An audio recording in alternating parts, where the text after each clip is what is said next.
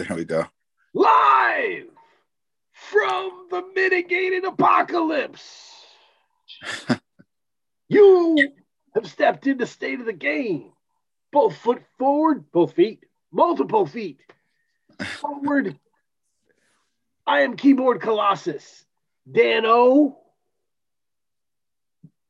Timing the trajectory of every shot. Because I'm getting your rebound, buddy. I'm getting your rebound. For my basketball people. And with me today, I mean, the Daddy Fat Stacks of our New England area is K Diggy. If you were a character in Judas and the Black Messiah, you would be Little Rel. I like that.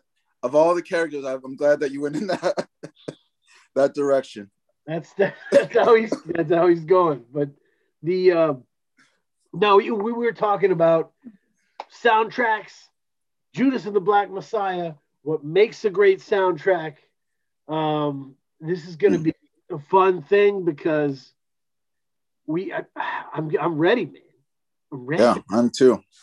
So first of all, right off the top, I need to give a shout out. I feel like at this point, Madam Money is like Burgess Meredith in the Rocky movies, dude. She's like I watched that. She gets me hyped, gets me ready to go. She's always reviewing everything before I do. Like she is just ever present. She's rocking, you know. And she just makes great points and breaks stuff down and always gives me stuff to think about and gets me spinning off. So that shout out to her for doing great work. Salt in the Game, hashtag Salt in the Game, YouTube channel. Find that. So what order should we go in? So we have two different things to talk about. The nature of a soundtrack and how it goes right. Mm-hmm. What it needs to go right. Mm-hmm. We have Judas and the Black Messiah situation specifically. Which way do you want to go first? Let's start with defining the soundtrack, like really the criteria of a good soundtrack. Hip hop has had many a great soundtrack. It was phenomenal. When I put out a poll question, I got 17 votes, and like I was only able to put like 4 options in there, but there were so many more, and everybody was hitting me with more. And I'd look up these soundtracks, like, oh man, this is awesome. Like, yeah, hip hop has had so many good soundtracks. I'm gonna include when I post this, like a YouTube playlist that I put together of great soundtrack songs. Soundtrack cuts. Yeah, well, or just like because I realized you don't actually have to have a great soundtrack. You kind of just need to have that song. I mean, you're right, because particularly if we look at the soundtracks in the 90s, like a lot of the classic songs that we love from the 90s, well, hip hop wise, were on these soundtracks. I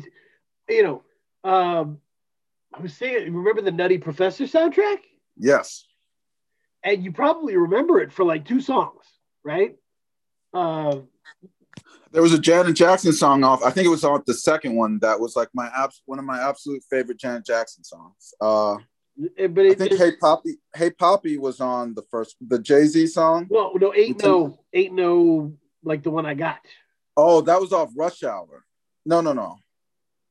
Wait. That was Nutty Professor, I think. I don't know. Anyway, Aaliyah was the one too, right? Aaliyah had a song on there.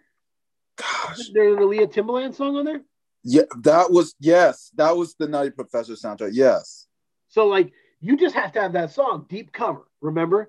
Deep Cover, great movie, Lawrence Fishburne, and it has Deep Cover, the first mixing of Dre and Snoop, right? Like, and it's kind of emblazoned forever. Like, you just have to have a song that makes that links in to this, right? Iconic, Yeah. and kind of makes people, when they hear it, they think of the movie, right? When they watch the movie, they're waiting for the song. The relationship kind of forms between the song and the movie. But there was the four that I threw out there. Okay. Up again, Black Panther soundtrack. Yep. Judgment Night, which got the most votes. Mm. Above the Rim, and Friday. Mm-hmm. So, it's when you were combing through these soundtracks, did you formulate any hypothesis on what they shared, what a successful one sounds like? I mean, for me, a successful soundtrack is you should be able to listen to the soundtrack and kind of get the gist and the vibe of the movie. Mm-hmm. I think, for example, Night Judgment. Before we listened to the soundtrack for this week, I've never even heard of the movie Night Judgment. Judgment Night, yeah. Yep. Judgment Night. So I listened to the soundtrack without even knowing anything about the movie, and I kind of got a vibe for what the movie was about.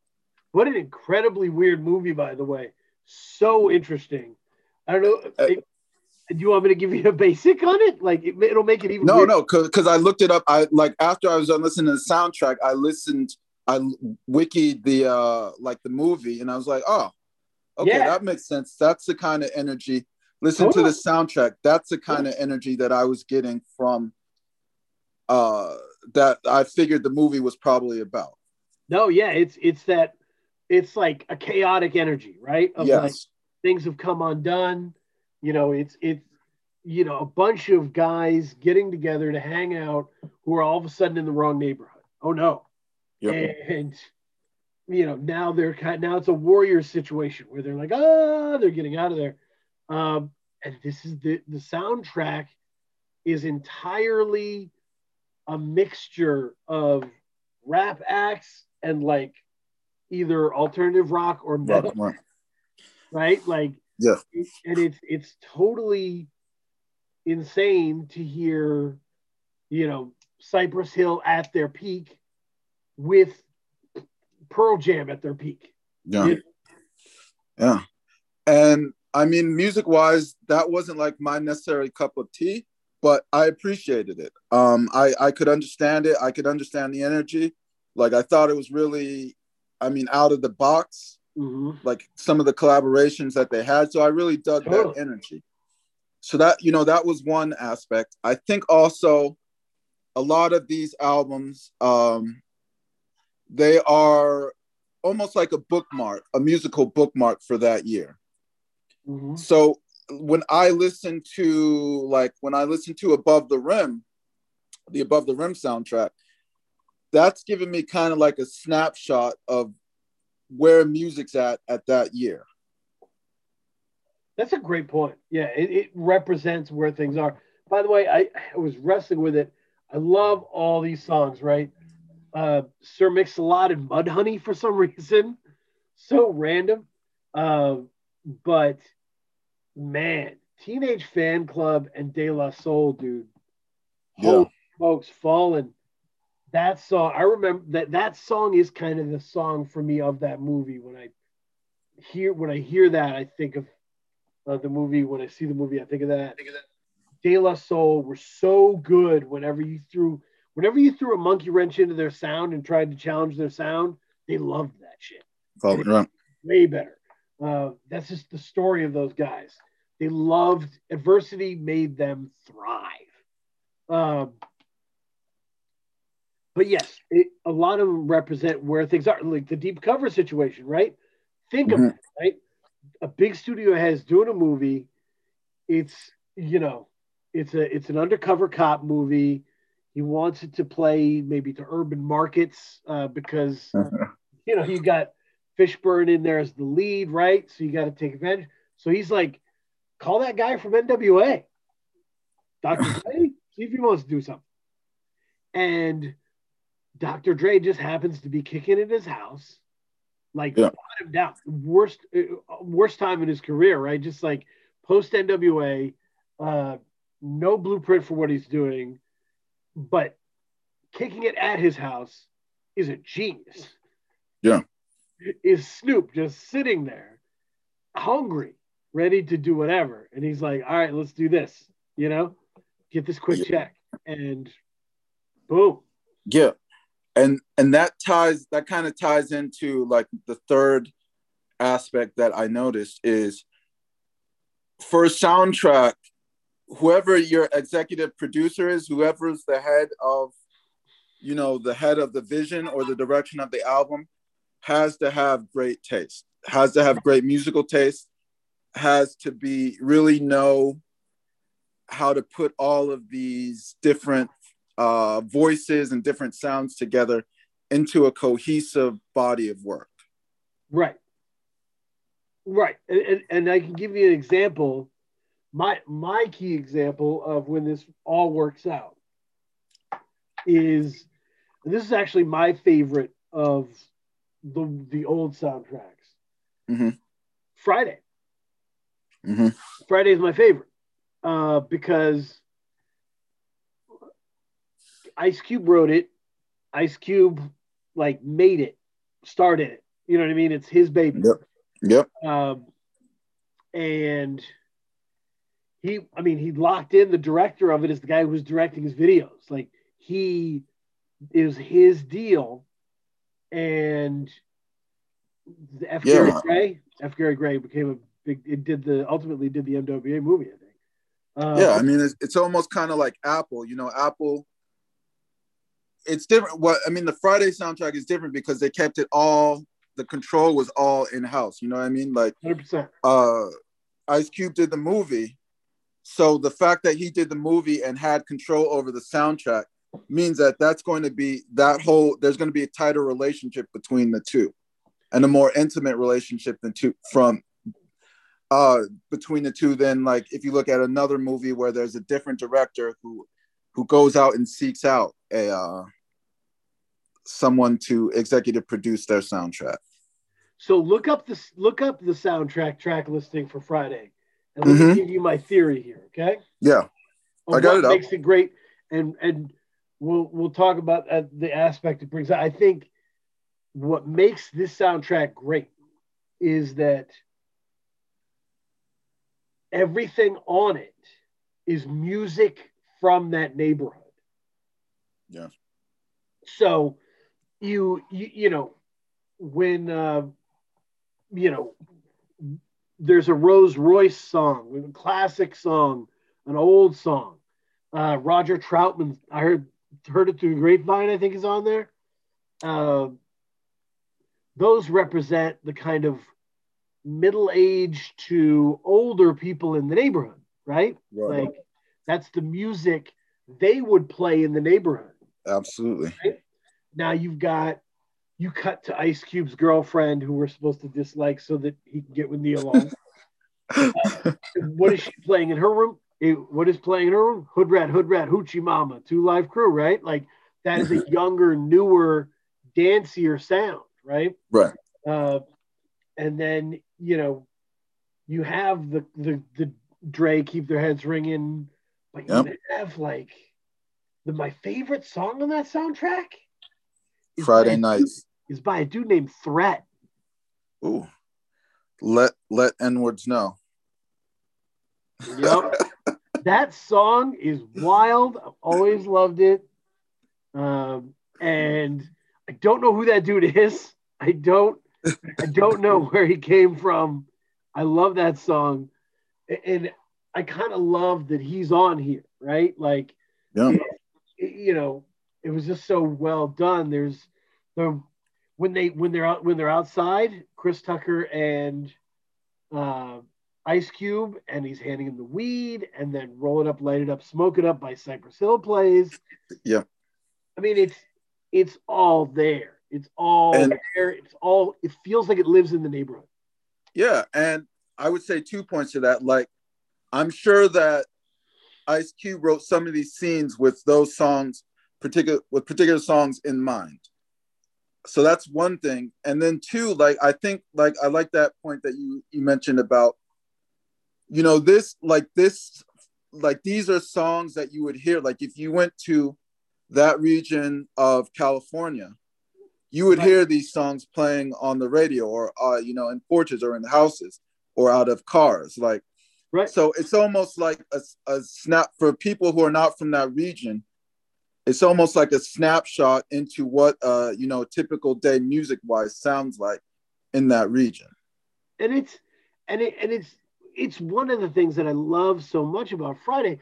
Friday really does give you the neighborhood, right? It's like, Yeah. you know, when Cube gets in trouble, when Chris Tucker's in trouble with Big Worm, like the elder people in the neighborhood are talking to him about it. Everybody's an active part of this, even though they could be a joke or not a joke, but Right. they're real and they live there and they have a spot in that world, you know. Mm-hmm. And musically, they all get a spot on the soundtrack. I think Yep. that is, I think it's great, and I'm fully aware it's not the most jam packed with classics of any soundtrack, right? You're like, maybe Juice has a collection of better songs or Above the Rim, but in terms of what makes sense, it's the best arranged. Absolutely. And to me, that is the single most important aspect of a hip hop soundtrack is arrangement. Do you mean like what do you mean by arrangement? As in song order or Song order, okay. and songs.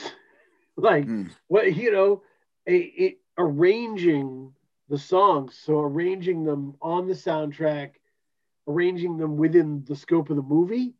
Right. The arrangement of these is vital. It's vital. So let's go. I mean, I'll read you so there's 15 songs on it.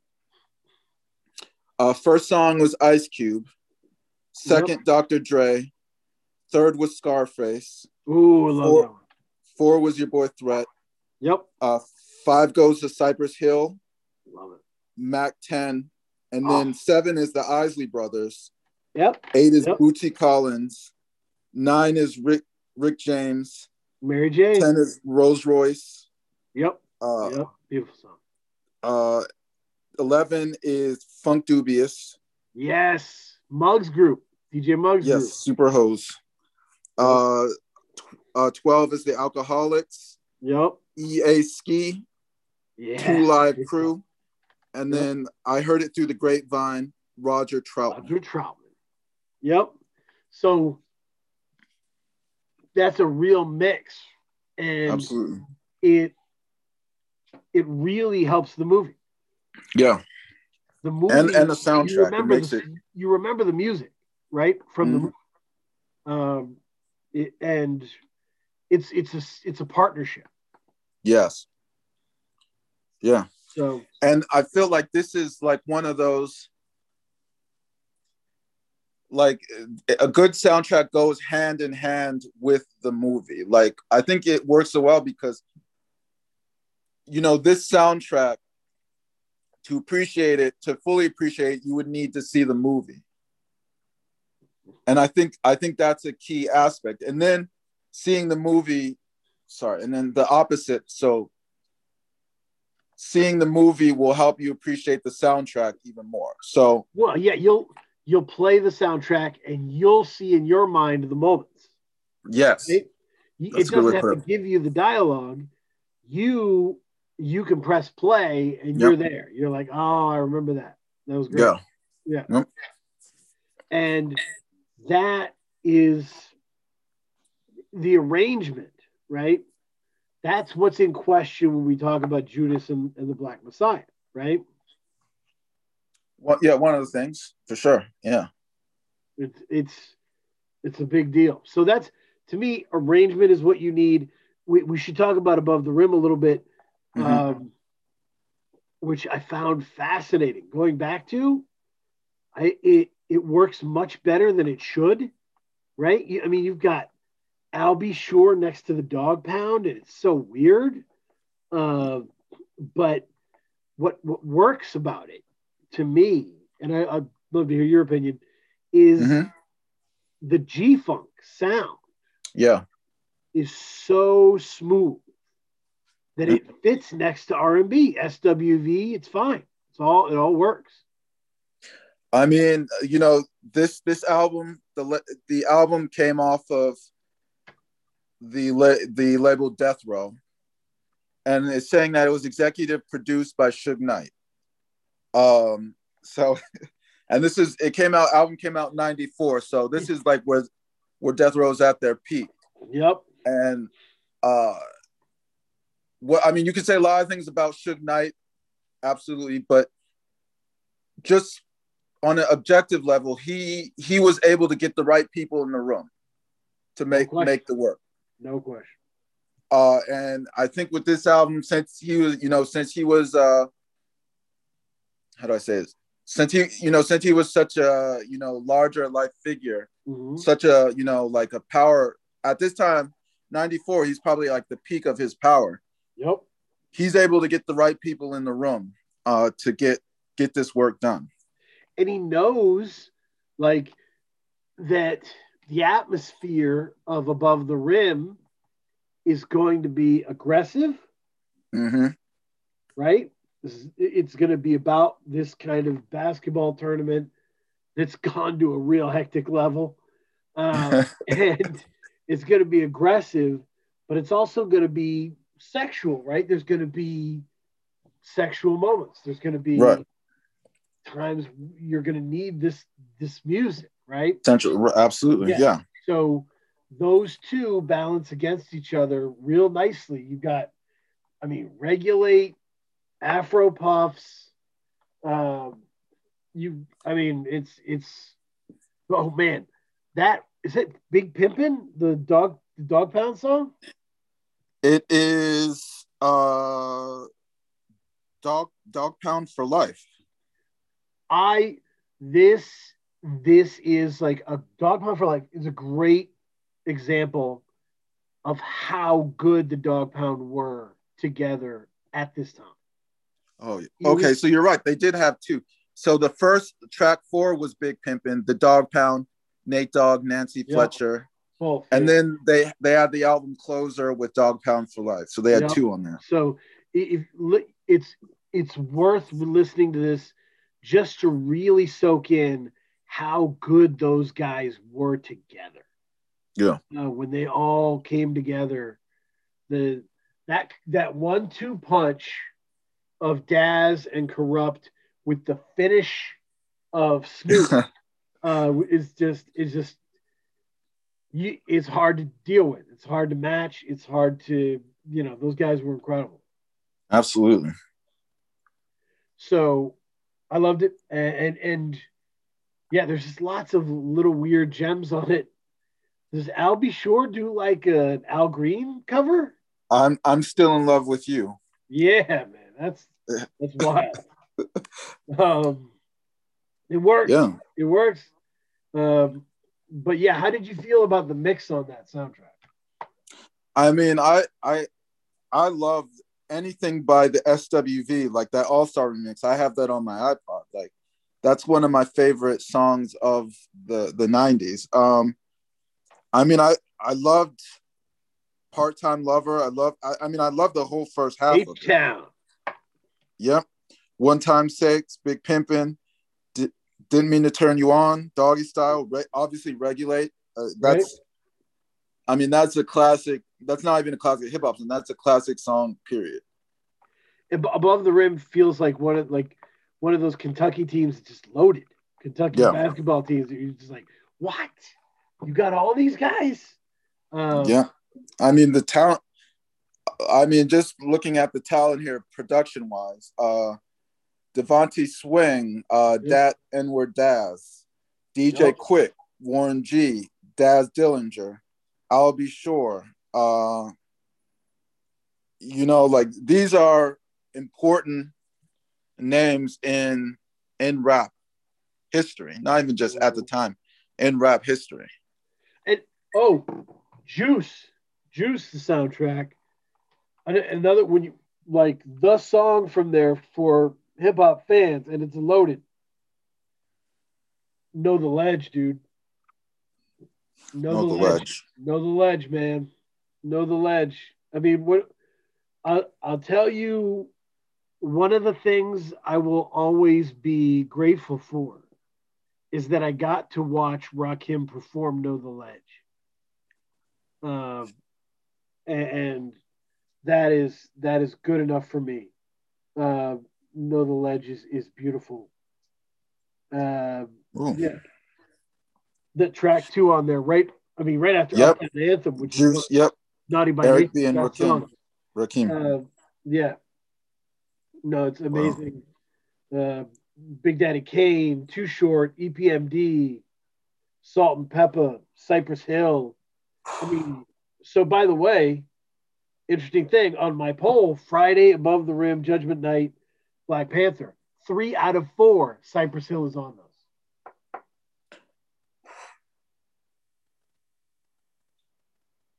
Hey, I mean, their work ethic. They're down to do anything. They're down for anything. Really, that the thing So about Cypress Hill is they were kind of. I always talk about this with Santana. That mhm. Santana is mood music. You put Right. on Santana and your mood changes instantly. You just adapt to it, and Right. that's the power Cypress Hill had. They were able to really. It was their world, and everybody kind of wanted a Cypress Hill song on their soundtrack Yeah. to be like, "This is the mood we need here." Yep. Why they were widely respected as well. Yeah, Uh, yeah. No, so I mean, when you're down to do anything and you're widely respected, you're going to get opportunities. So yeah, no question. makes So sense. it's there were a lot of loaded soundtracks. The other one I was into was In Too Deep is interesting. Do you remember In Too Mm. Deep? In too deep. Let me pull that one up. It's like an LL Cool J, uh, Omar Epps. Uh, it's really good. Yeah, First that track, came out. Nas. Second track, Method Man, Redman. How to Rob, 50 Cent, Trick Daddy. Wow. Yeah. Locks, Capote Noriega, 50 Cent. Product So I'm guessing this was a New G. York movie. Like this was a Yep, New York yep. based movie.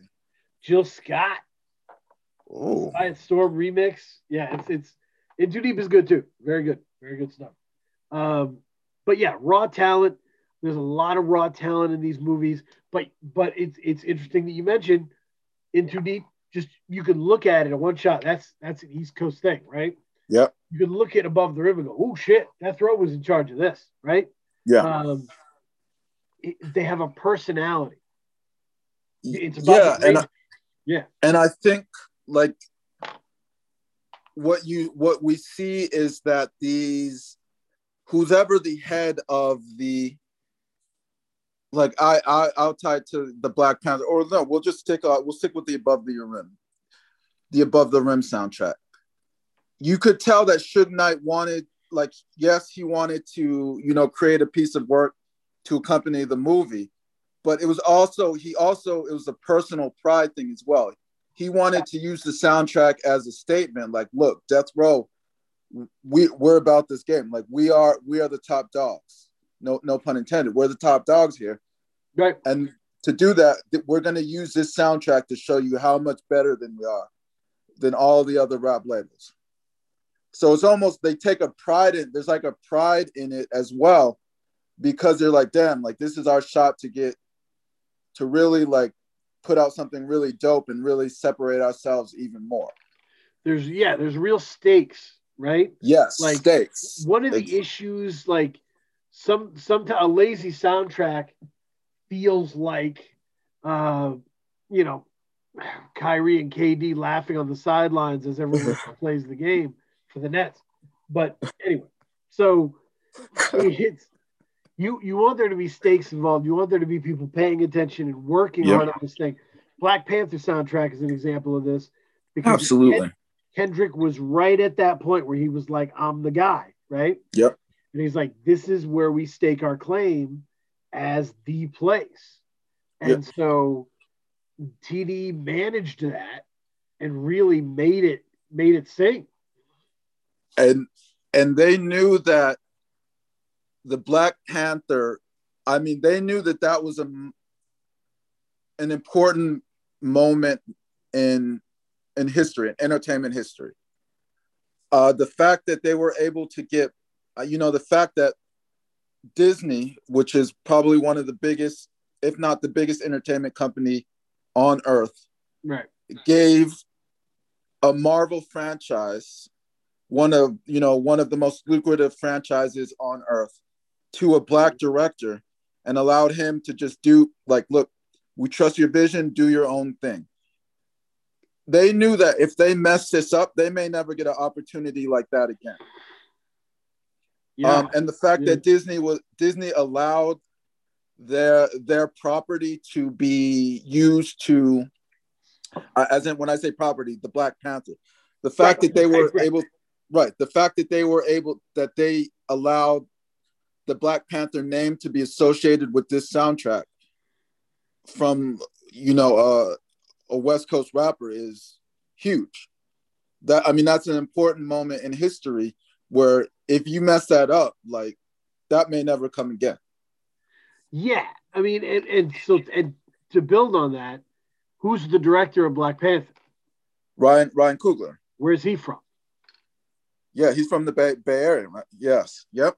So, and one of the things Coogler adds is this Killmonger, Oakland-based origin story, right? Mm-hmm.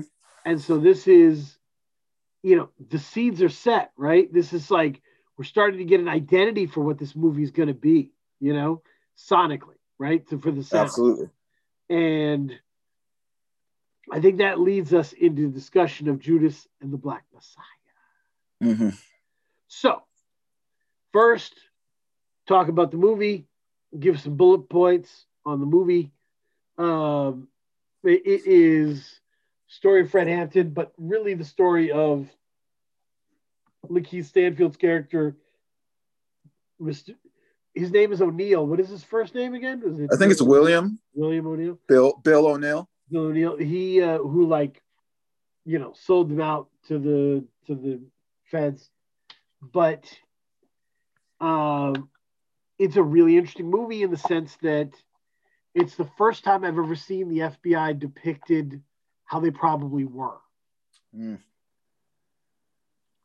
Usually movies, I was talking to my mom about this, usually movies, even movies that are critical of the FBI, have a little bit of dashing in them, right? Where they're like, dashing, but there's a dark side.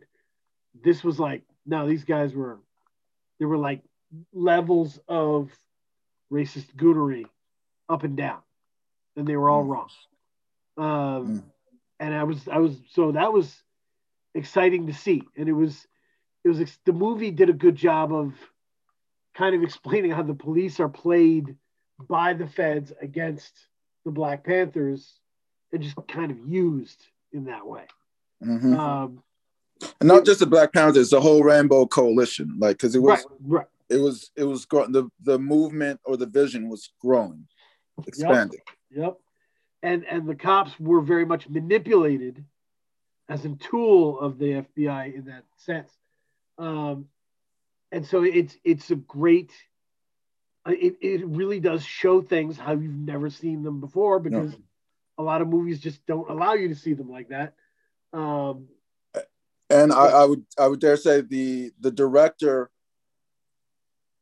isn't Shaka like King. A lot of the director Shaka King isn't like a lot of the directors who've directed movies like that. So it's a different perspective than we're accustomed to.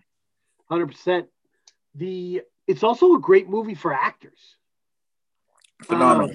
There's some movies that are big movies and important movies, but they're not great for actors.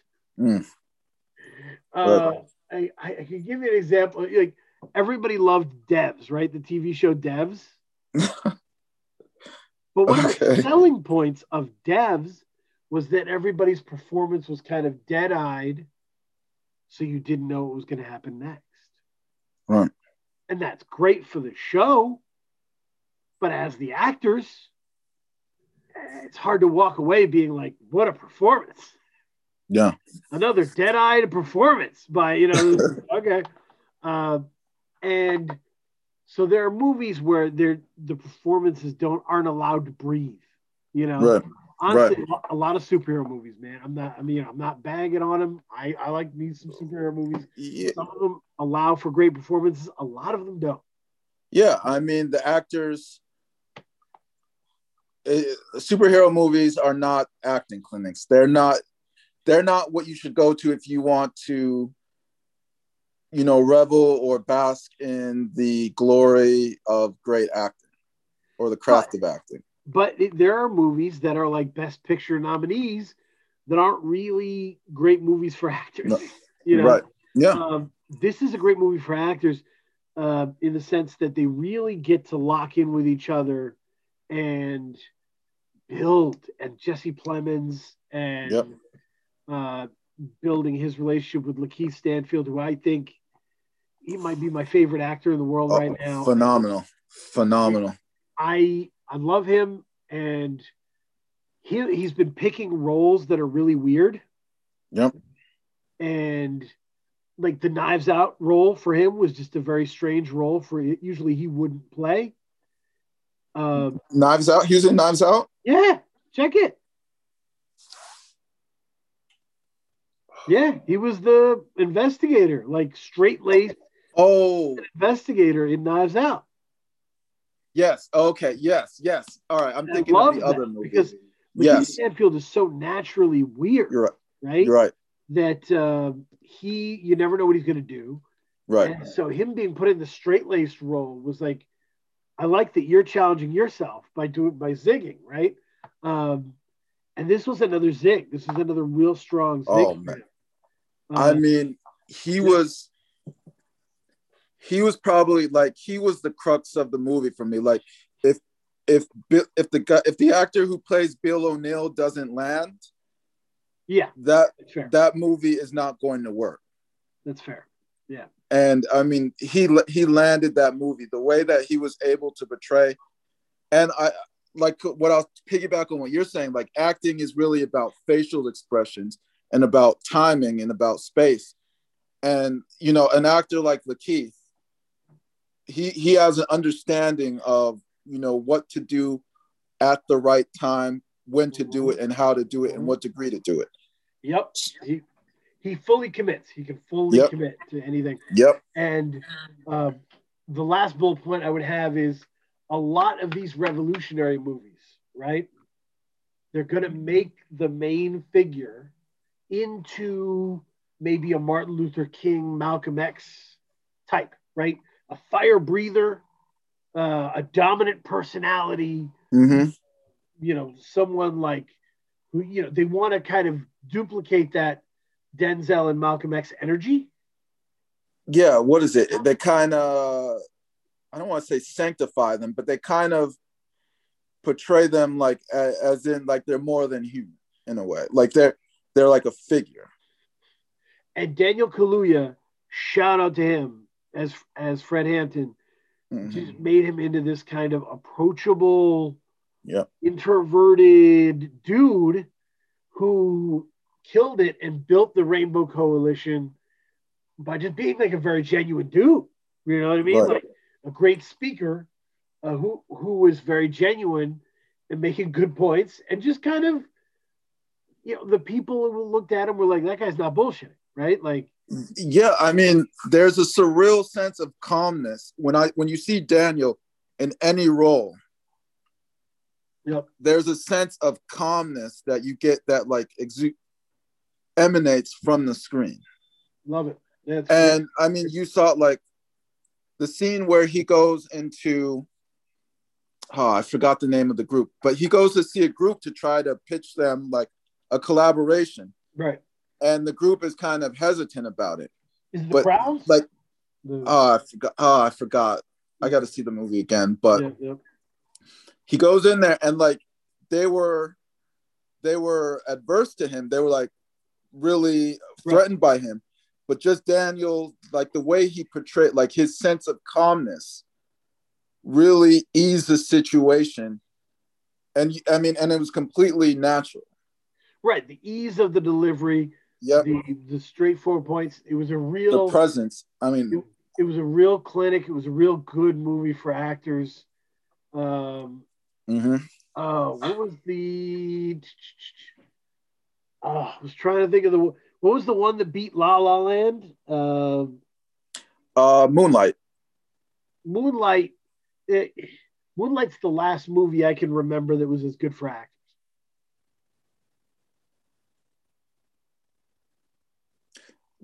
Yeah, because I mean, to carry that script, you needed great actors. Right. It was all about the actors and their performances. No tricks, no weirdness. So Yep. So that there's the soundtrack is arranged by Hit Boy, and there's only one movie, there's only one song on that soundtrack that's played at all within the space of the movie. Which one was that? It's Her's "Fight for You" on the credits. Oh, okay. Credits roll. That's it. I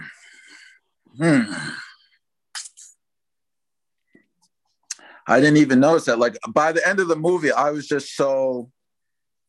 I mean, I was like kind of in shock because you have to like take a little second and gather yourself and process it all. So I didn't even realize that.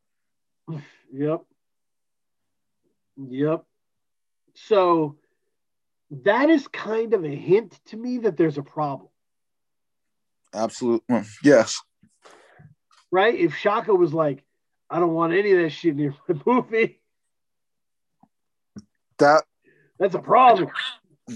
Yeah, that was the issue for me. Like with the other now, what I would say is that Judas and the Black Messiah soundtrack is a lot different than the other 4 soundtracks that we talked about. Yes. I think like the message and the gravitas of this soundtrack, of this movie, is a lot more important than Above the Rim or Black Panther or whatnot. Sure. Yep. Because we're talking about the Black Panther movement. Fred Hampton, a man who was assassinated by his own government. Yep. In the movie, and then, so we need the sound. For me, the soundtrack needs to match that level of gravitas. Yeah, that's a good point. And it didn't match that level of gravitas for me, and so it was very disappointing to me. So let's look at the soundtrack song by song, and because to me the soundtrack is so long, it has chunks. It has these very strange chunks, right? And then to me, there's multiple questions that come up, right? And I wanted to diagnose these separately, right? Okay. The first song is the COINTELPRO Breakdown by Fred Hampton Jr. Mm-hmm. And that is a fantastic bit to have gotten, right? That should have been the bud that this grows from, right? Right. You go right into Fight for You. Is that the Her song? Yep, Her song. Yep. I thought Her did well with that. Her is getting a lot of calls lately because a lot of people aren't threatened by her. That's not. I can't hold that against her. She's great. I love her music. She is great. Yeah, I just feel like the executives are calling her first. I agree. I mean, you can look at it with. First of all, let me preface this by saying Her is very talented. Love her. I love her music. Yes. But for me, the love that the Grammys have shown her over the past couple of years are a red flag to me. It's disproportionate to what she's actually done. Yes. And so it's a red flag for me because that's telling me there's something deeper going on here. I like that. But I don't want to take away from her talent, but no. But that was something that stuck in me. It's like, oh, we're starting with her. Yep. You know, we're starting with like, hey, this is good. Yeah. And I mean, hers done. She's done these types of songs. If you look at her catalog, she's got several of these types of songs on her resume for the past couple of years. And I think she was even nominated for the Grammy this year for a song that's in the similar vein. And I think this is a good song, and she does stick to what the theme is and what we're trying to talk about. I have no problem with it here. And I wasn't out at this point. This wasn't any kind of indicator or anything like that. What is the next song? EPMD Nas. So, how do you feel about EPMD by Nas?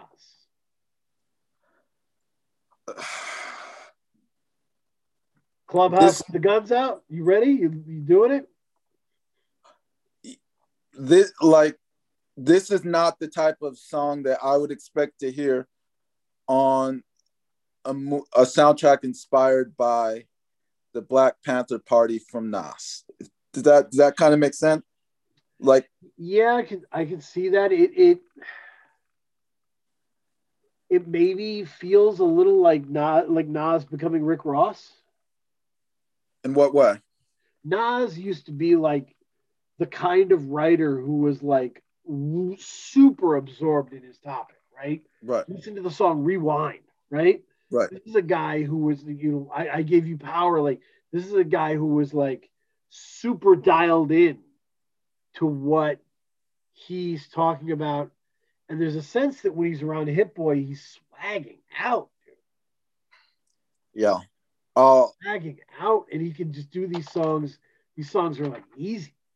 I mean, to be honest, he probably did this for the album, the Hit Boy album the album that he did with Hit Boy last year. I don't think so. This was probably just a bonus cut. Because they talked about like Clubhouse with the guns out. Clubhouse wasn't an app at that time. So they may have updated the lyrics, but the beat, I'm guessing, references in there that I think are. I think it was new-ish. Yeah. And I think, by the way, I would like it on his last album. Right, because I feel like on his last album I would appreciate it, but this is a movie about the Black Panther Party. Right. And I needed a little bit, and Nas is considered to be one of the hip hop greats. Right. I needed a little bit more gravitas. I needed something a little bit more special from him in this situation. And he did not, and that's the thing. Like any other soundtrack, this would have been fine. But this is a monumental occasion, and he should have rose to that occasion. And he did not rise to the occasion for me with this song. And you cannot stress enough, this is a big focus for Madam Money. There are other Chicago artists who would have loved this spot.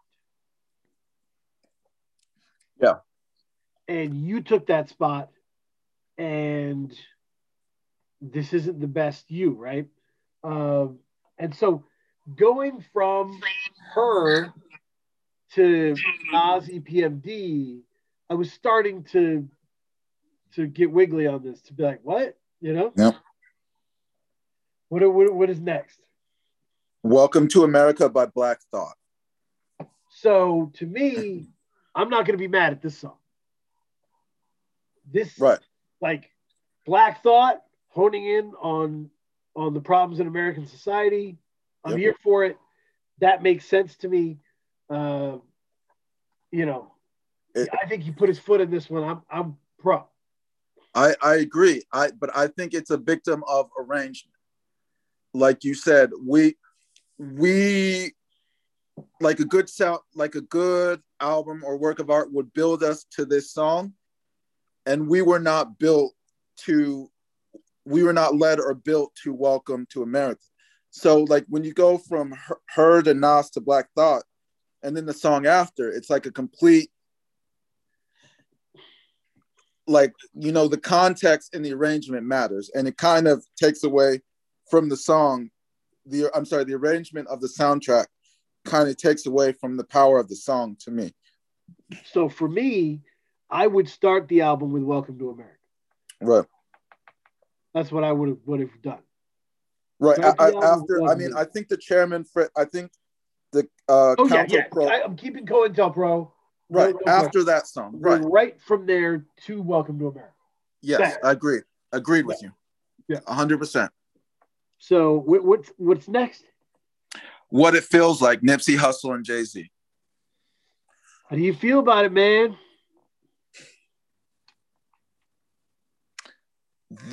I feel like this was the song they put on it to kind of get the buzz for the album. 100%. This is what sold people. It was purely like, it was very apparent to me, like, okay, you know, this is the song we're going to push. This is what we're going to use to get people interested. I don't think the song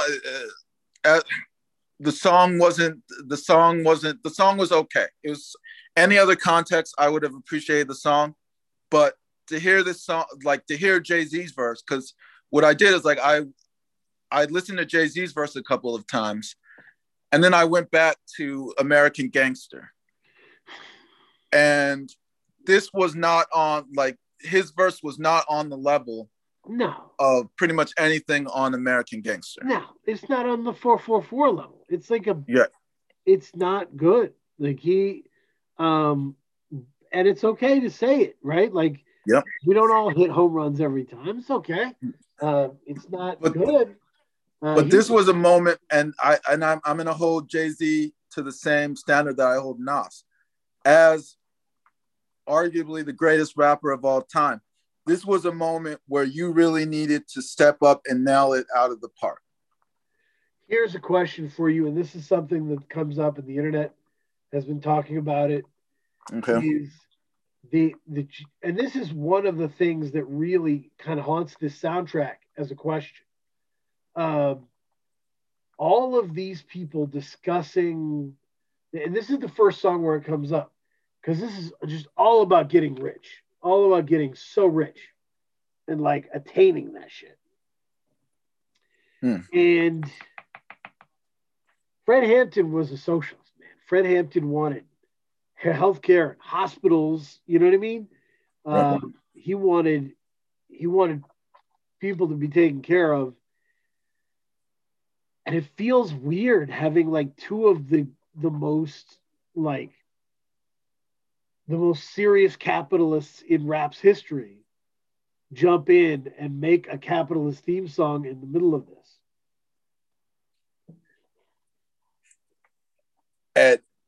And to me, what that's for me, that symbolizes the effort that was put into it. What I'll say is it symbolizes the effort. It symbolized, like, for me, the artist didn't really sit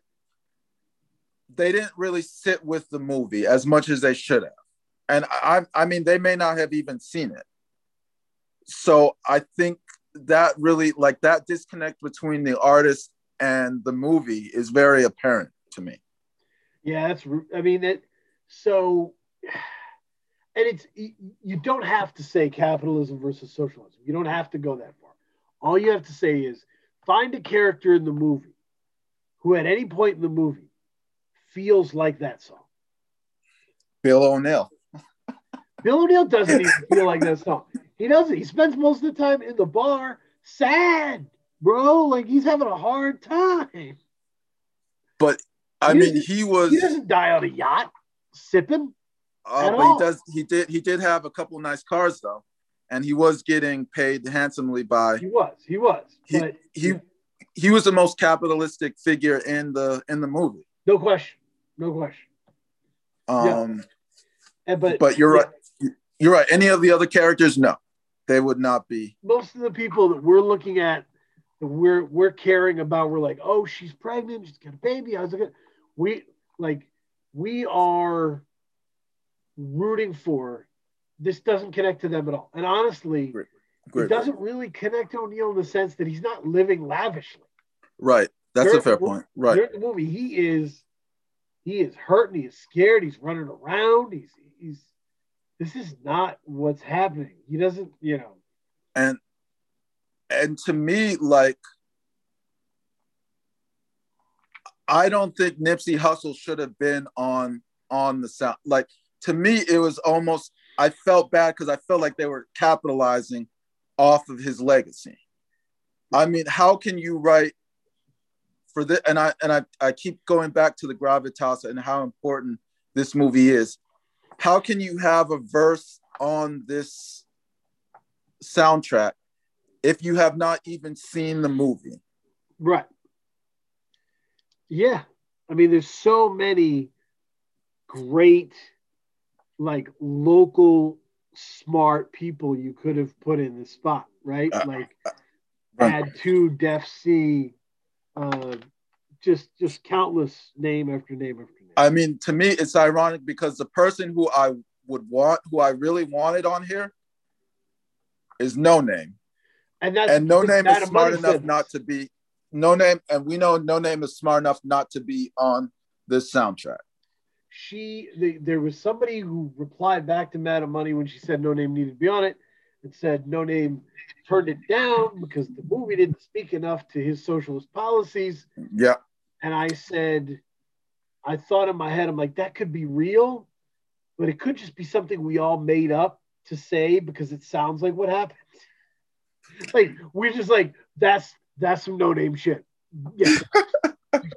that's what she did. I know I was there, I don't know what happened, but you're right. Yeah. She needed to be on this. She needed, and then I was hoping to, and I hate myself for saying this, but I wanted to hear Chance on this as well. Not the Chance that we heard on his last album, but the Chance that was bubbling before that. Yeah, no leftover songs about how great marriage is, right? It's not, but yeah, no, I'm with you. I mean, there's Nipsey being on here is a problem in the sense that when I talked to Blood Money Perez about regions matter, mm-hmm. and this is a Chicago movie, and it needed to be Chicago. Yep. And it sometimes it was, but not most of the time. No. No, I mean it. And it really needed to be. For me, this should have been executive produced by No ID. Ooh, that's such a good call. That was the big mistake. But once again, for me, the how do I say this? The corporation knew that Hit Boy would be a sexier name than No ID. Yep. They knew that who Hit Boy has in his Rolodex. Right. And so they're like, okay, let's get Hit Boy to do it. But No ID should have done this album or the soundtrack, I should say. I like this counter engineering we're doing here. What is the next song? Next one is Broad Day by Hit Boy. Madam Money was surprised here, like, oh, I've never heard him rap before. It was interesting. I've heard him rap. No, yeah, I've heard him rap. I know. I've been following Hit Boy long enough. I know the strengths and weaknesses. A lot of people know Hit Boy from his hits. I know him from all the stuff, the Audio Push, the solo projects that he tried to put out that didn't chart. He wants to be a rapper, but he's not. No. This song is not good. It may And tend to be good. There's like jokes and bits and stuff. no, He doesn't work in front of the mic. He just doesn't. no, no. And this song kind of, I mean, the momentum already was kind of slowing down before the song, but this kind of killed that momentum that you want your soundtrack to kind of build. And you know, Hit Boy should not be on a project of this magnitude. He should not have a song where he's like the main rapper. Maybe have a song where he's like a hype man, or maybe even has a guest verse. I could stand a Hit Boy guest verse. Sure. I mean, you EP the project, you can get a guest verse on it. But a full song of you rapping, no. No, sorry. No. It was a and things really start. This was the real like, oh no, this is off the rails thing. What is the next song? Something Ain't Right by Masego featuring Jid and Rhapsody. JID. Yeah. I love that song. I think this would be number 3. If I was retrack listing this, I go from COINTELPRO to Welcome to America to this song. Yes. This is one of the strongest songs on the album. I agree with you on that. 100%. And, say it right here, right now. I can't just blame Hit Boy for the mistakes here. It's not right. Right. There's no reason why this song, Something to Say, couldn't have been in the movie. It absolutely fits the tenor and the tempo of the movie, and could have been the movie. But I mean, in here that could have been in the movie as well. And if you asked me a criticism of the movie, okay, I would say there was times when it was static and there just wasn't anything moving it along, and it needed music. But see, I think as a director or the person scoring the movie, you'd have to have a lot of trust in the EP, like the guy, like you'd have to have a lot of trust in the taste of the person executive producing the soundtrack to be able to do that. Right. And it's clear. It's clear. It's like what, my buddy who was a waiter told me, like, if you don't tip and walk away, but don't tip 50 cents, right? Don't leave 2 quarters on the table. That's like, you suck and I hate you, right? Like, yep. And just doing the one song during the credits, that tells you what you need to know, buddy. Yeah. And yeah, I mean, what I think is that, and I keep comparing, I keep going back because I keep comparing this soundtrack to the American Gangster soundtrack. Right. And I think, which was produced by No ID, but and was not an official soundtrack, right? That was Jay, inspired by the movie. Right, inspired. But yeah. I think for me, that album had the gravitas, and I think there was a stronger connection, even though it wasn't the official soundtrack. It was just inspired by the movie. There was that connection. Jay, the key difference is Jay saw the movie and was so moved by it. He went out like, damn, I need to make these songs. I need to get these thoughts and these feelings out of me that were prompted or inspired by this movie. And you can hear that connection. And he used a lot of colors from the movie. I mean, musical colors, Party Life,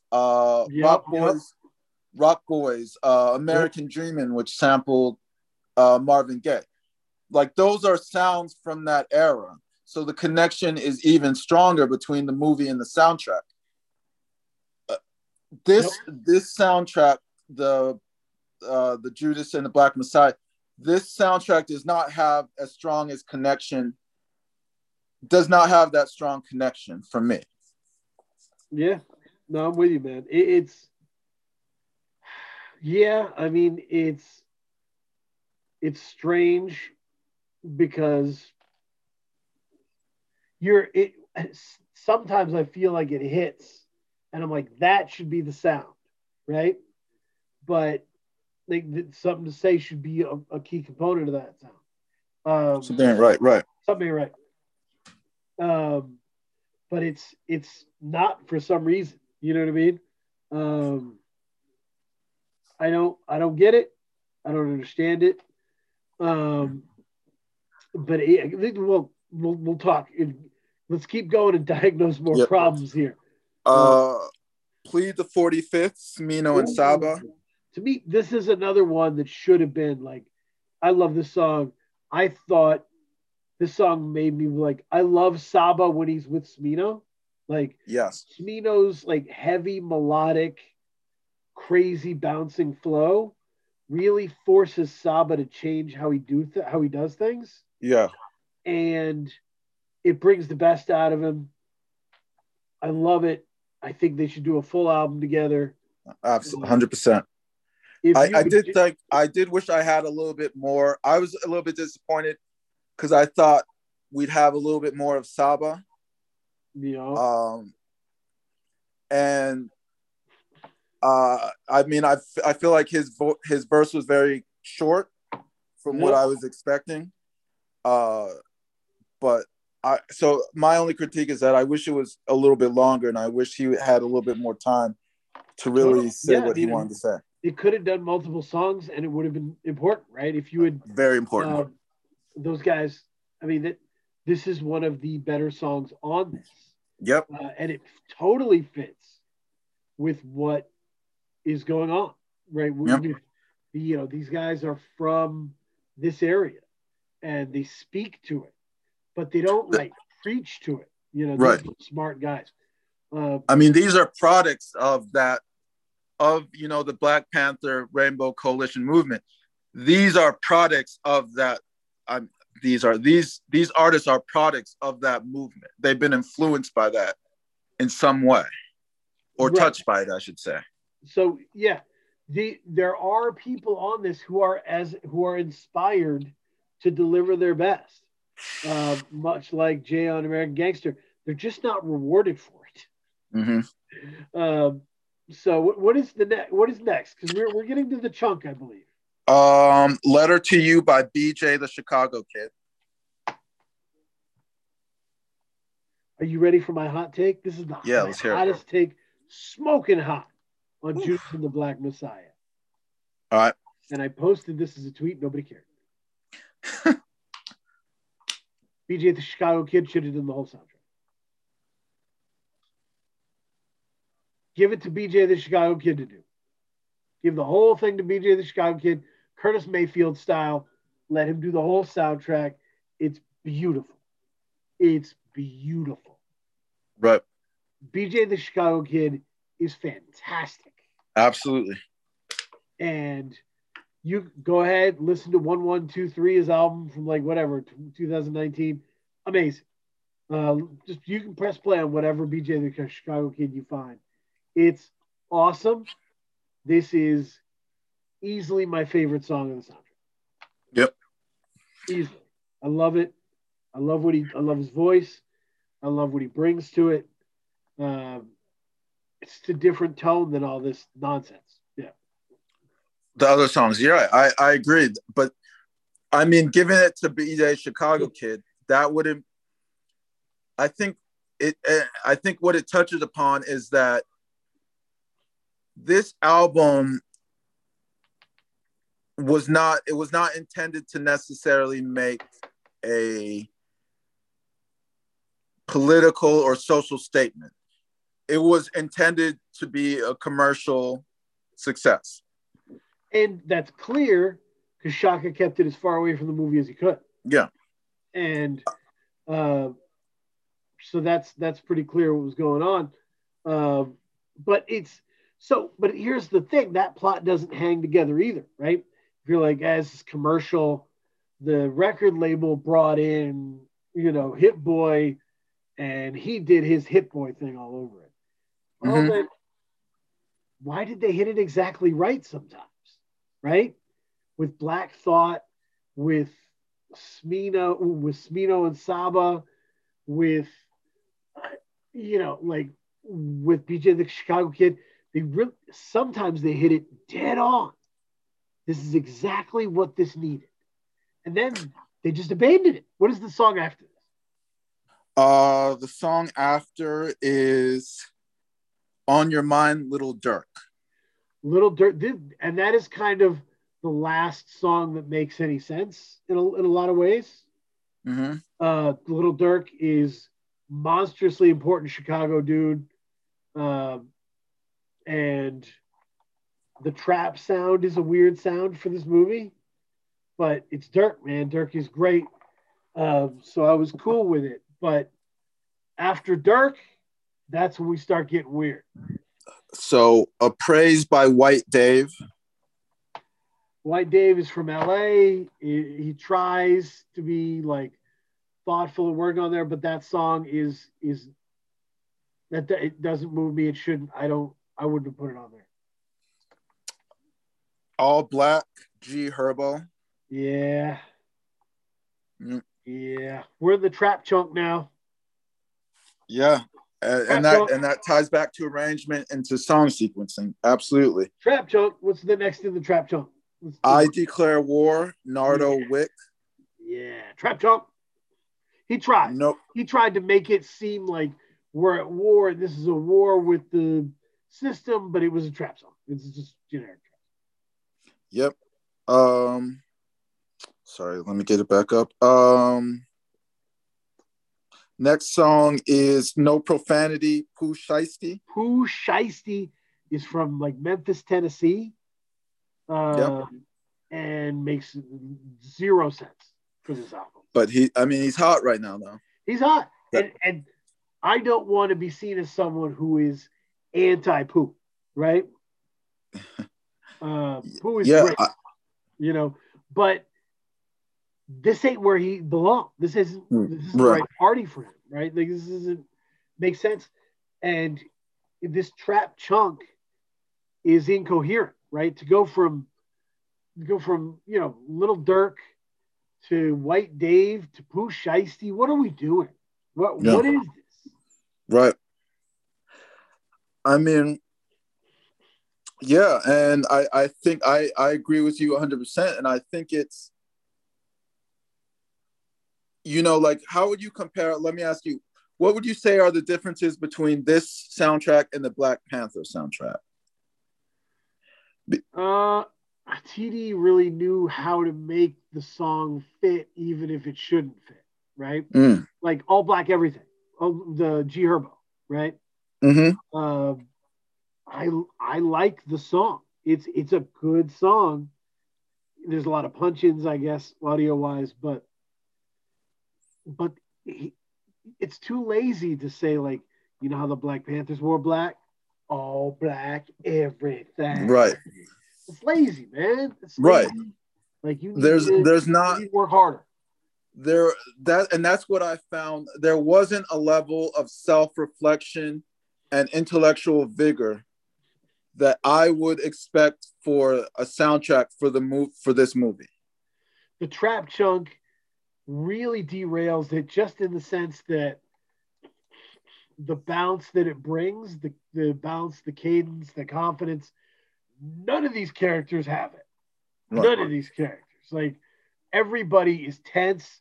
This is a thriller. Everybody's worried. Yep. They're steady. Yeah. Even the racist power structure is sweating it. You know what I mean? Yep. Like, no one is balling. No one is living their best. Like, and the trap chunk. It's very, and it worries me because I look at like the state of, mainstream hip hop, and it's very shallow. There's not a lot of intellectual. What I'll say is there's not a lot of intellectual vigor that you would need to be able to really deliver and rise to the moment. There's not a lot of self-examination. I don't think there's a lot of artists, mainstream artists, like popular artists, who can give you that level of introspection and level of awareness that would be needed to have a successful song on this and of all soundtracks. Like, I'm sorry, who would be able to place a song on this soundtrack? And there are a lot of really good, intelligent voices in popular rap music, but they are clearly not as sought after, right? Like that is just what this is, you know. Like, who are you thinking? Let's keep going with the trap chunk, and we'll get there. All right. So Last Man Standing, Polo G. That is who I wanted to tell you about. This song is very intelligent. Last Man Standing, very intelligent, very well rapped, very on subject. Polo G is like a Chicago dude, and he is hot. He is new. He was in the XXL freshman class. Right. He is popular. But he's not given any kind of special spot here, right? Whoever curates the soundtrack doesn't see him as any more important than Pooh Shiesty, right? And he should be. He should be significantly more important, right? Because what he's saying is important. What he means is important. There should be a conscious understanding that, like, yes, you need Dirk here. Yes, you need Polo G here. BJ the Chicago Kid. Like, this is the range you want to hit. That's the target, right? But you're shooting over here. You're shooting over here. It's odd. Right. It's odd. Who's after Polo G? Respect My Mind, Dom Kennedy. This is another prime example, right? And I love Dom Kennedy. Absolutely. Fly. I like this song. He says some wild shit in here. He's always good for that. But he's like the most West Coast dude you could imagine. Absolutely. When he starts, you're in California. Yep. I mean, yep. That's Dom Kennedy, man. And why is he here? Right. We're in Chicago. We're wearing big coats. Right. And I would say, like we were talking about with the Friday soundtrack, what moment in the movie could you connect this song with? Nothing. Exactly. Nothing. And then is A$AP Rocky after this? No, we got 4 more songs before we get to A$AP Rocky. Or 3 more. Okay. Revolutionary by G Herbo featuring Bump J. Madam Money said you got to kick out one of the Herbos. I would kick out All Black Everything, even though I love it. And I would keep this one, even though I like it less, because it actually has something to do with it. Right. Right. And Herbo's really important, like to Chicago. So yeah. Right. Teach Me by Sir. I like Sir moderately so, but I'm not sure what this accomplishes for the movie or for the world of this movie. How do you feel about Teach Me? Honestly, like I kind of checked out by the end of it. The end of it was all a blur to me. And I mean, because I was just, and the funny thing is, like, I listened to the soundtrack before I saw the movie. I listened to the soundtrack on Friday, saw the movie on Saturday. Yep. And I knew, like, before even seeing the movie, I knew that this soundtrack was not in any way tied to the movie whatsoever. I knew that this soundtrack did not rise to the level of the movie, and this was before even seeing it. Yep. Makes sense. So I think by near the end, like, I was like, okay, so I need to listen to this to be able to talk about it, but I'm done. Like, none of these songs are really sticking with me. Yeah, I'm after over that it. Trap chunk, it's easy to be checked out, and I totally understand. I would say Sir, and I would, to get specific on my problems with that, Sir makes like the most muted R&B you could imagine. Mm-hmm. just incredibly muted, incredibly soft, and to be like, here's our move: West Coast Dom Kennedy, bump Shoot. James G Herbo, then we get into Sir. Yeah. It just makes no sense at all. And I think we go right to ASAP Rocky after that. No, next one is Contagious, Safe, featuring Kiana Lit. Honestly, another song I just forgot. Like, it sounds like a generic pop song for some reason. Like, it's just like sounds like a generic pop kind of radio hit Mm-hmm. in the middle of this thing, like right after Sir. Oh man, the soundtrack is odd. It was this soundtrack feels like it was put together by a room full of people arguing. Yeah, yeah. And then now we end, well, quote unquote, officially. The last song on the official album, because for the Rakim song, Black Messiah is a bonus, is Rich N-Word Problems by ASAP Rocky. This song was really important for me because I've decided that, and this is another basketball reference. Sorry, guys, we're just doing lots of them today. That ASAP Rocky is the DeMar DeRozan of rap. Ooh. DeMar DeRozan is a fine player, scores a perfectly fine amount of points. All basketball fans, we all sit back and go, "He's such a great player," and then we all say, "But I don't want him on my team." No. Oh, it's cold. Because he's good.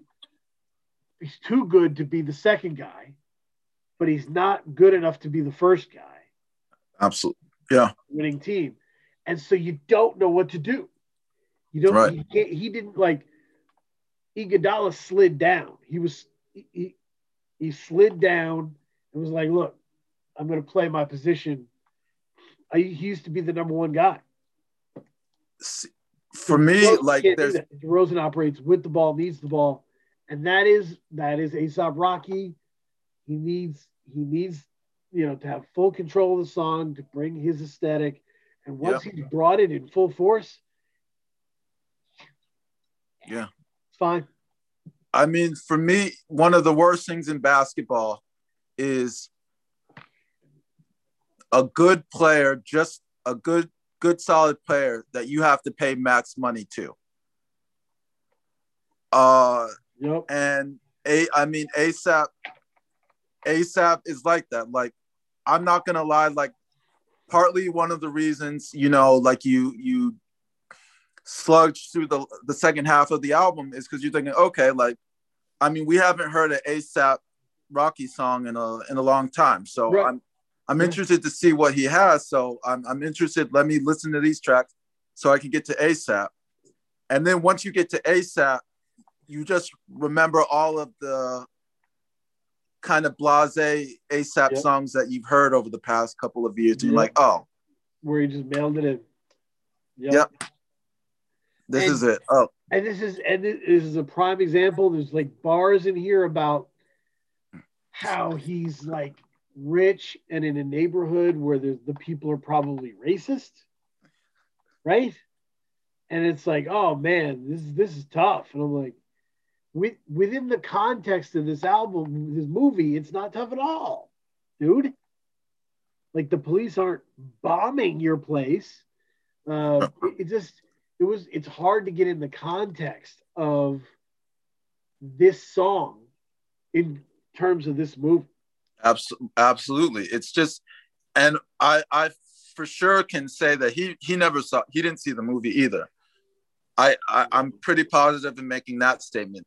And for me, it sounded like Hit Boy probably just reached out to him like, hey man, I'm doing the Judas and Black Messiah movie.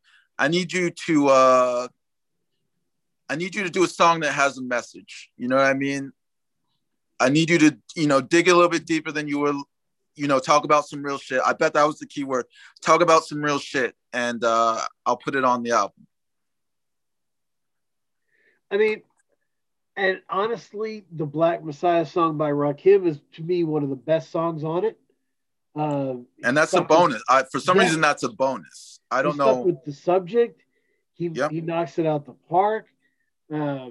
He really digs into the Fred Hampton story, shouts out the family in a very earnest way. Yep. Like one of the only guys who sat and was like, "I'm going to do this," you know. I mean, it's a different. Like he understood how important this moment was, and he was one of the few artists on here who I really. Well, I mean, first of all, he was probably living through that time, so he probably had a different connection to the Black Panther Rainbow Coalition movement than a lot of these other rappers, except for maybe Jay-Z and Nas did. And you can hear that difference in the rap. Yeah, no, it's insane to think that the same person who booked A$AP Rocky to do Rich African American Problems then said, you know what's next? Rakim doing Black Messiah. That's perfect. And it doesn't make a lick of sense. Nope. Yeah, I mean it's wild, but I mean the bones of a real soundtrack are here. You know, they're just not explored. A lot of fat, right? The bone. There's a couple solid bones, but there's a lot of fat on it. How many songs belong on here, right? Polo G, Black Messiah, Masego, BJ the Chicago Kid, Black Thought, right? Yep. How many? What else? Anything else? So let's see. I mean, we'll go through it. Counter Pro, one. Yep. Fight. I guess you got to put Her on it. Fight sure, for You. I understand it. Yeah, it's fine. I wouldn't put the Nas song on it. Agreed. Black Thought. Yep. I really wouldn't put What It Feels Like on it. No, honestly. No, I'm with you. Wouldn't put Broad Day on it. Something Ain't Right. I'd put on it. Plead the 45th. Yep. Letter to You. Yep. So that's 6. On Your Mind. I'm not putting a Praise, not putting All Black, not putting I Declare War, not putting No Profanity. Last Man Standing. Yep. I love Dom, like you. I love Dom Kennedy. No, I'm not putting Respect My Mind. I mean, if you want to have a G Herbo song on there, I put Revolutionary. Yep. And then Black Messiah. Dude, that's 10. That's 10 songs. Yep. This has 10 good songs and still doesn't work. Like 10 songs that should be on it still doesn't work. That's wild. That's like working hard not to make this work. It's really wild. So 10. So there's 22 songs on it. Only 10 of them we would keep. So less than 50%. So about 48% of the soundtrack we would keep. Brutal. I mean, it should have been a collaboration between Shaka King, who co-wrote it and directed it. Yep. It should have been collaboration between him and Hit Boy, and it just doesn't feel like it ever happened. This is what we're talking about. Hit Boy should not have been involved in this. Hit Boy doesn't have. For me, he doesn't have the catalog or the prestige to do a project like this. I mean, I don't know anything about that. You know, Hit Boy's brand is prestige. He's very prestige. But I would say every artist has strengths and weaknesses, right? The prestige is Hit Boy's benefit. He makes songs bigger, right? Bigger and more event feeling, but his weakness is narcissism. Yes. His every song Hit Boy has been a part of that he's had control of has been about being really cool like Hit Boy. Yeah. Right. And to the point where he's like, I wish I didn't have to do these MCs. I wish it could just be me. Like, but that's his thing. And that just doesn't fit this at all. It did No. not fit this what this needed at all. This was this movie is a real push and pull discussion of like almost like The Wire, where it's like the connectivity from the institution to the snitches to the streets, right? Mm-hmm. And how those like how that plate tectonics works. Right. Um, it needed something that sounded like the movement of that. And first of all, nobody that lives in warm weather should be on there. Period. But Yeah. like I have a theory that I can hear a warm weather MC and a cold weather MC. They sound different. Agree. That's an excellent point. I agree with you 100%. The way Dom Kennedy sounds and the way Rakim sound are different. Yeah. It's just cold weather MCs. Yeah. It's a different vibe. I mean, as we said, we both like Dom Kennedy, but there's no moment in the movie that ties to what the tone or what he's rapping about. And I don't want to pick on him. Pooh Shiesty, same issue. Yeah. Same issue. Warm weather There's MC, no do it immediately. There's no moment of, I would say, like unbridled joy where people can just kick their feet up and relax and like, we overcame. There's none of that in this movie. No. Burns down and you got to build it back yourself. Yep. Dom Kennedy can't make that song for you. Right. I mean, the only celebration I can think of in the movie was, after something happened to their headquarters and they rebuilt it, they had like a piece of cake and they had that brief moment where like, okay, we can, they tried to destroy us, but we were able to rebuild, and they were able to have that moment. And then after that, everything just goes downhill. And I'm telling you, BJ the Chicago Kid could have run the emotional gamut of this. Yep. So well. That's my take. I would absolutely do that. You put, so to combine our takes, you put No ID as the executive producer. Yep. You pitch the full BJ the Chicago Kid collaboration, and you've got something special. Because I mean, now that I'm thinking about it, what this soundtrack was missing, there was a level of sensuality in the movie. Yes. There was like the romantic relationship between Fred Hampton and his girlfriend. Yep. That was not captured in this soundtrack. And that should have been captured. That romantic, that black love should have been captured in this soundtrack and emphasized. Right. Think about the Superfly soundtrack of like how it was able to encompass the dope running, the celebration of the successful dope running, the death of your friend, the erotic bubble bath love making. Like he was able to get it all. He was able to soundtrack it all and push it in any direction. I really feel like BJ could have done that. Yeah. Anything else you have for this or want to say about this?